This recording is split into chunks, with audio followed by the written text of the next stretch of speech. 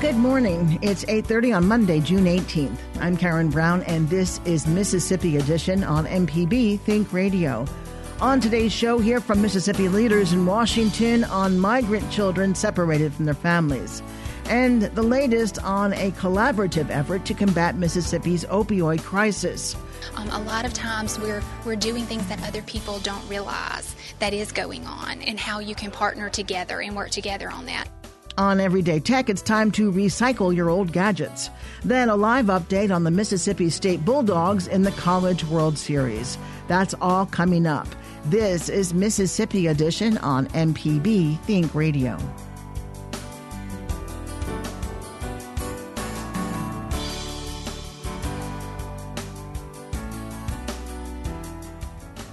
Some 2,000 migrant children and parents have been separated, according to the U.S. Department of Homeland Security. This after the families crossed the border. The penalty is part of a zero-tolerance policy implemented by President Donald Trump's administration in May to charge parents entering the country illegally with federal crimes. The children of those families are being kept in shelters with no clear procedure for reuniting. Mississippi's congressional delegates are expressing differing views on the matter. At a campaign rally in Bolton, Republican U.S. Senator Cindy Hyde-Smith tells MPB's Ashley Norwood she sympathizes, but migrants must abide by the U.S. law. When my child goes to another country, we have to abide by their laws. That's got to be the same way here. It's a procedure to do that, and there's no way that we can not have that procedure. Does my heart go out? You bet it does. That's the reason I want to set up a system that is better than what we have, but it's still a system that says if you're not a citizen here, there's rules you have to live by. If elected, what would be your steps taken towards that process? Well, like I said, to come up with a common sense approach that, we've got rules that everybody has to live by, just like when my child goes into another country, we have to live by. But we want them to be as humane as possible. But still in all, the law is the law, and that's what we're going to live by. Mississippi Democratic Congressman Bennie Thompson speaks with our Ashley Norwood. A number of us see that as very disruptive, almost inhumane for children to be separated from their parents.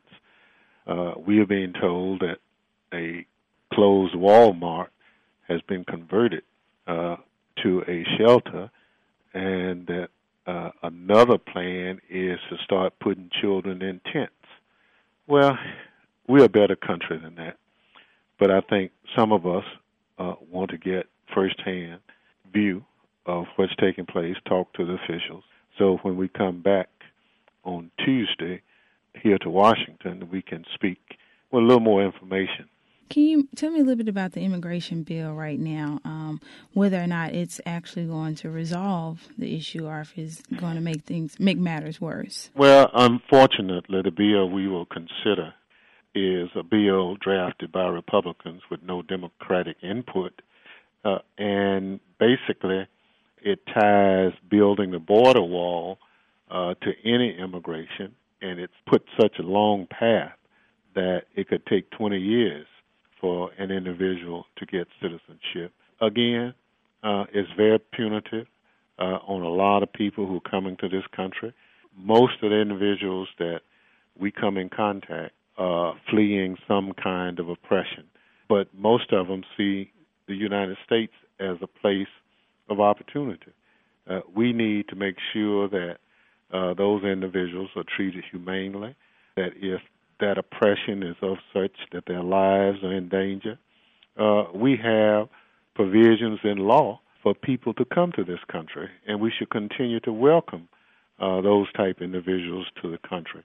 But the bill we will be considering is not a good bill, and unless we can get some conversation between Republicans and Democrats, unfortunately, the bill will probably pass, but it will not solve the problem. Some people say that those who are caught up in this situation have gotten what they deserve because they broke a law.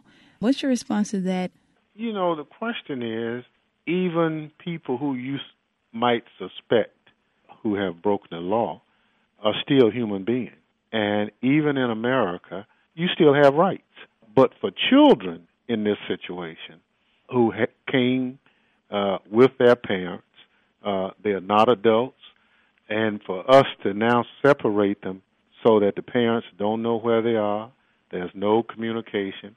Parents are inquiring, what did you do with my son or my daughter? And they are told that's none of your business. We are a better country than that. In spite of what the Trump administration is trying to portray, we are a nation of immigrants, to say the least.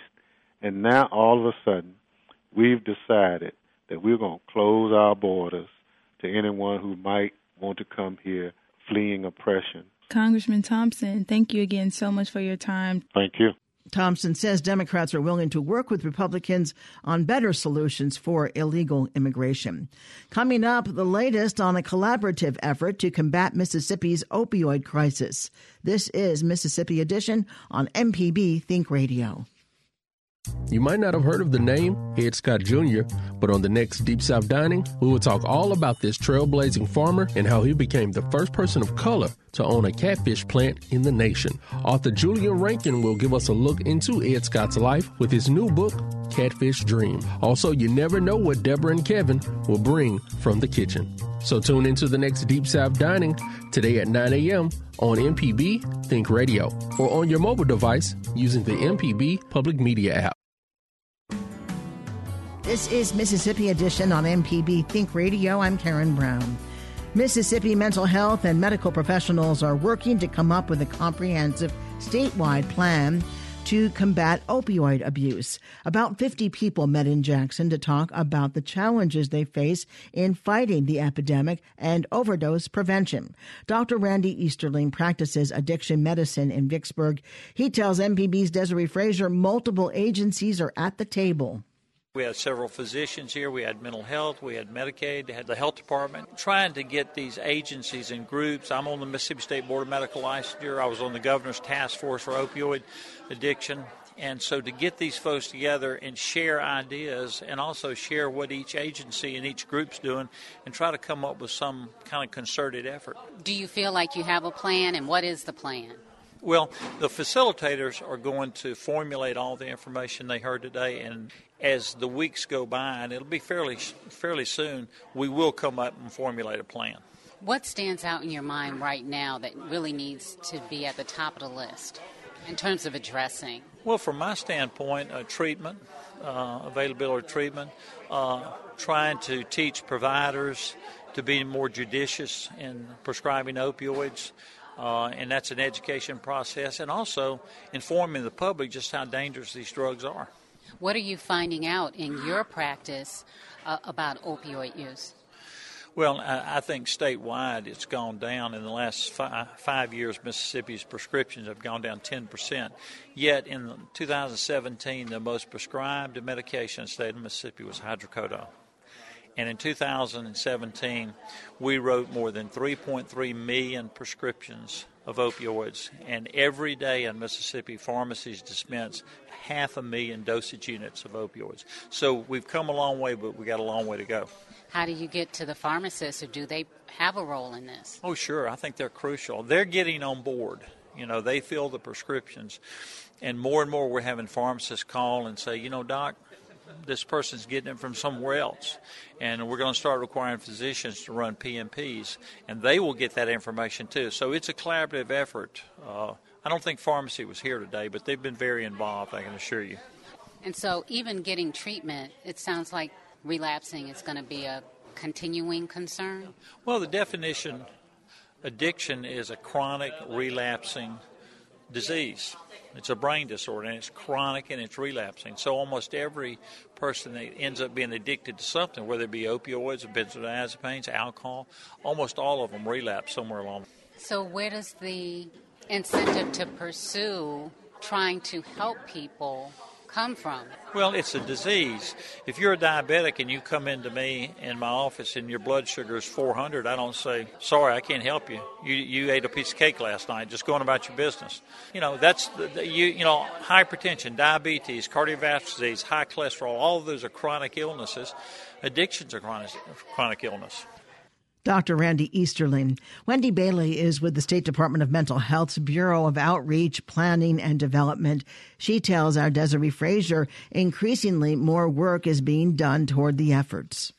One of the main things we've been doing is increasing access to treatment, but also providing naloxone to law enforcement officers. We've distributed over 9,400 units of naloxone and trained more than 5,000 law enforcement officers across the state.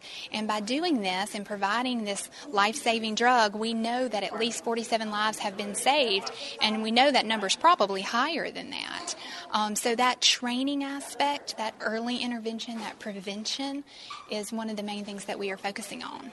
Do you have any idea of what the addiction rate is in the state? Is there any way to measure that? Well, we do know that with overdose deaths with opioids, there were over 256 in 2017. But we also know that the prescriptions for opioids did decrease in 2017. So we are seeing the efforts and the improvement there. We've had about 19 town hall meetings across the state where we're trying to bring communities together to understand how to address this and understand what type of problem and crisis this is for our state.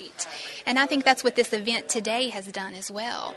It brought 40 to 50 people from different organizations, different state agencies, physicians, all to the table to work together to look at what are the challenges, what are the barriers for Mississippi, but what are the strengths and what are the opportunities that we have, and then figure out what those gaps are and how we can develop a plan to address those gaps. What is a barrier, a significant barrier? One barrier is stigma and just public awareness and education and understanding of the opioid crisis. But then at the same time, one of the opportunities that our state has is we do all work together. And I think everyone has learned no one agency, no one organization, no one person is going to be able to address this crisis. It is going to take everyone working together and focusing in on what they do and how we can partner together to truly save lives. I know that pharmacies are supposed to now keep naloxone on hand. Yes, our state health officer, Dr. Currier, she issued a standing order that pharmacies can provide naloxone. Let's say, for example, that you have a family member who you know has an addiction problem. You can go in to your local pharmacy and you can get naloxone and you can have that with you in case they do overdose, that you have that drug. But the one thing about that drug is it does save your life, but it's not in place of treatment. So if you use naloxone, you still do need to call emergency personnel, and then that individual does still need to get help and to get treatment. What stands out about this meeting and what was discussed? I think it was interesting to look and see what is going on across the state. A lot of times we're doing things that other people don't realize that is going on and how you can partner together and work together on that. But then also seeing some of those areas that we know, okay, that's a gap. That's somewhere we need to focus attention, and that's somewhere that we need to put some extra effort. And then also I think it's going to be interesting to see what other states are doing and how we can model things after some other states as well. Department of Mental Health's Wendy Baily with MPB's Desiree Frazier. Coming up, a live update on the Mississippi State Bulldogs in the College World Series. That's after Everyday Tech. This is Mississippi Edition on MPB Think Radio. Whether you're a thrifty shopper or someone who likes to buy the whole store, Change is the program that will allow your purchases to show your support for the quality content on MPB Radio. This easy and no-hassle program rounds up your credit or debit card purchases to the nearest dollar and sends us the difference. You support MPB and get something nice for yourself. To sign up for Change, visit our website, mpbonline.org, and click Support.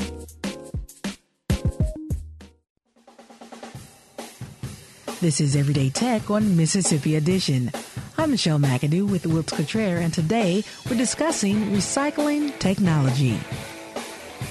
So, Wiltz, recycling has been around for a long time, but most people don't understand the process, especially when it relates to technology. Well, the biggest thing we're trying to do when we're recycling technology is taking all of those components and the different chemicals and the different materials that are actually used to make these devices and reclaiming them so they can become other devices. One of the main things you're going to see in a lot of devices now, you see a lot of plastic, for example. And, one thing that comes to mind with me is the phones that we actually have on our desks at our office. They are made of 100% recycled plastic. So they're actually reclaiming that plastic to turn it back around and make a new product. When you start thinking about technology, too, you're going inside and you're realizing there are circuit boards and other things that are going to have things such as copper and gold and other materials such as that we really do need to extract out of them. So there's a big part of what we're trying to pull out of those devices. Now, when we want to start talking about the hazardous aspect, those of us with monitors, be them the newer flat panel LCDs or even the older what we call CRTs or cathode ray tubes, the big TV, the old school TV looking things, those actually have a lot of hazardous chemicals inside of them. So in the recycling process, what we're really trying to do is we're trying to take those devices and reduce them down to where they're usable substances that we can properly either dispose of or turn into other products. It becomes especially sensitive when it comes to recycling technology because a lot of times those same devices actually hold data. Think about your old computer. If you're getting rid of an old computer, you may have done your taxes on that thing for the last few years.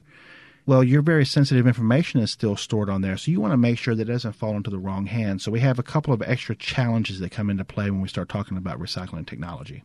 So what types of technology are used to make recycling more effective? Most of the technology used would revolve around actually sorting the materials that you're looking at recycling. Think about this. Think about if you were recycling a car.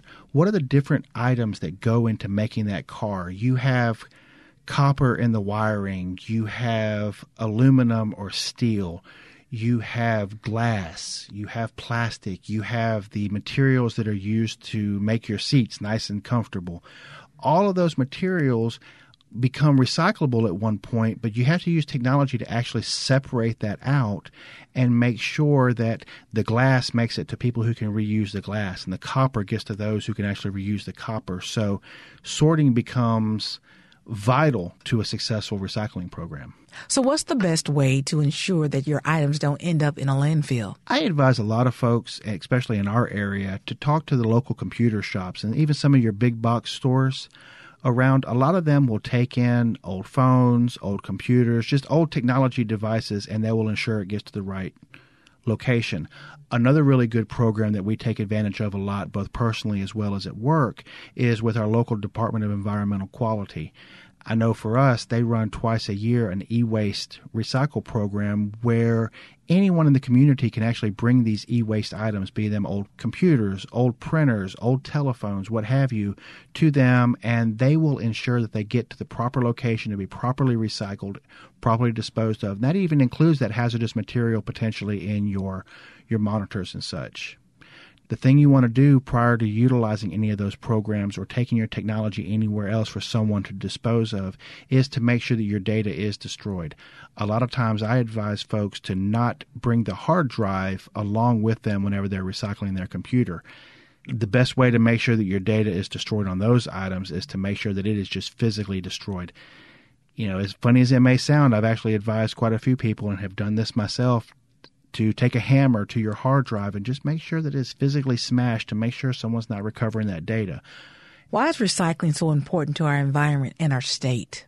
Well, it's going to be always an important aspect of what we do because recycling is really becoming that much more important to make sure that we're not just filling up the landfill full of old TVs and old computers, but actually that we're utilizing it properly, that we're reusing it, and we're getting the most life back out of it, and we're leaving this world a much better place for our kids. We will talk more about recycling technology on Everyday Tech, the show that comes on Wednesdays at 10 a.m.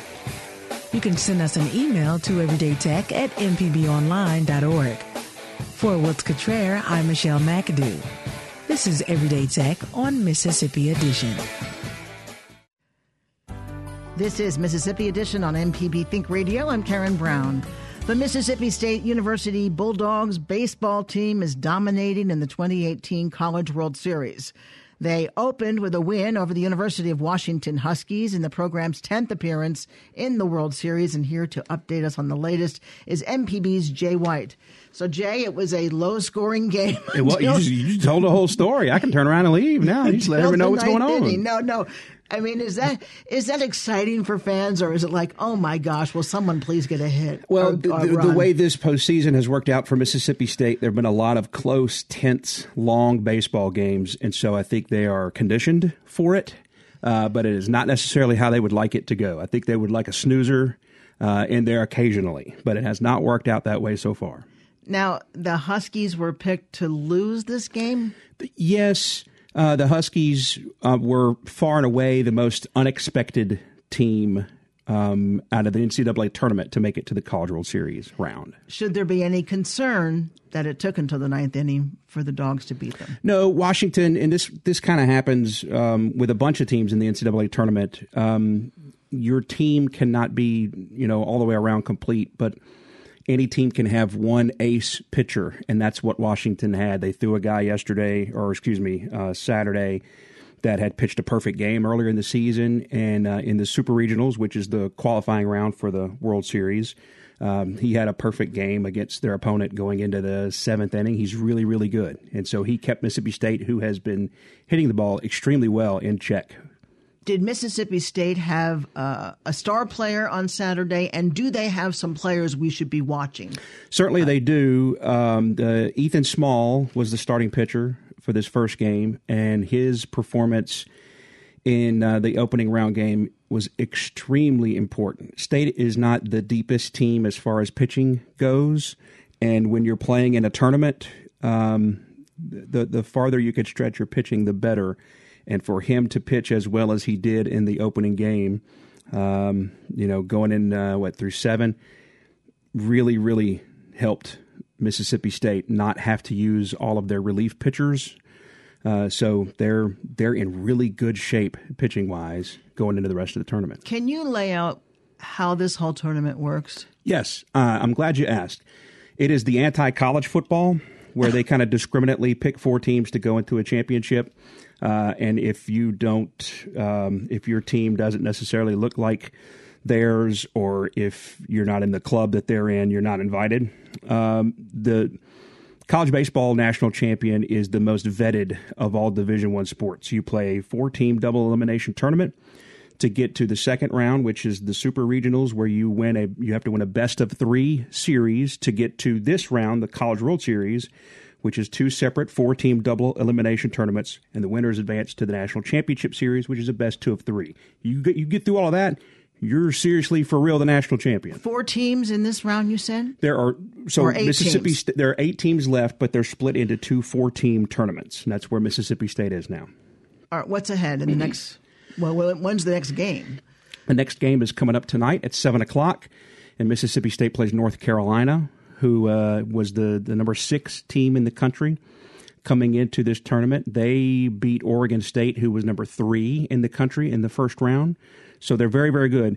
But Mississippi State has played extremely well for the last month and a half or so. They've been extremely hot in the last 6 weeks. One final question. In the past series that Mississippi State has been in, how far did they get? As recently as their last College World Series appearance, they made it to the championship round. That's as far as they've ever been. Once before, on a pretty star-studded team in 1985, they reached what was essentially the bracket was really weird then and different than it is now, and they were basically tied for third. So they've gone far deep into the tournament a handful of times. Catch the MSU Bulldogs baseball team next game against North Carolina tonight at 6 p.m. And Jay White is the host of Season Pass. Thank you so much for being with us. Thank you for asking. Stay tuned to MPB Think Radio for a full slate of Mississippi-based programs all morning long. Coming up at 9 o'clock, it's Deep South Dining. Then at 10, Now You're Talking. And at 11, stay tuned for Southern Remedy, Healthy and Fit. Did you miss part of the show today? Find past episodes of this and other Think Radio programs online at mpbonline.org or by downloading the MPB Public Media app from the Apple or Google Play stores. I'm Karen Brown. Join us again tomorrow morning at 8:30 for the next Mississippi edition, only on MPB Think Radio.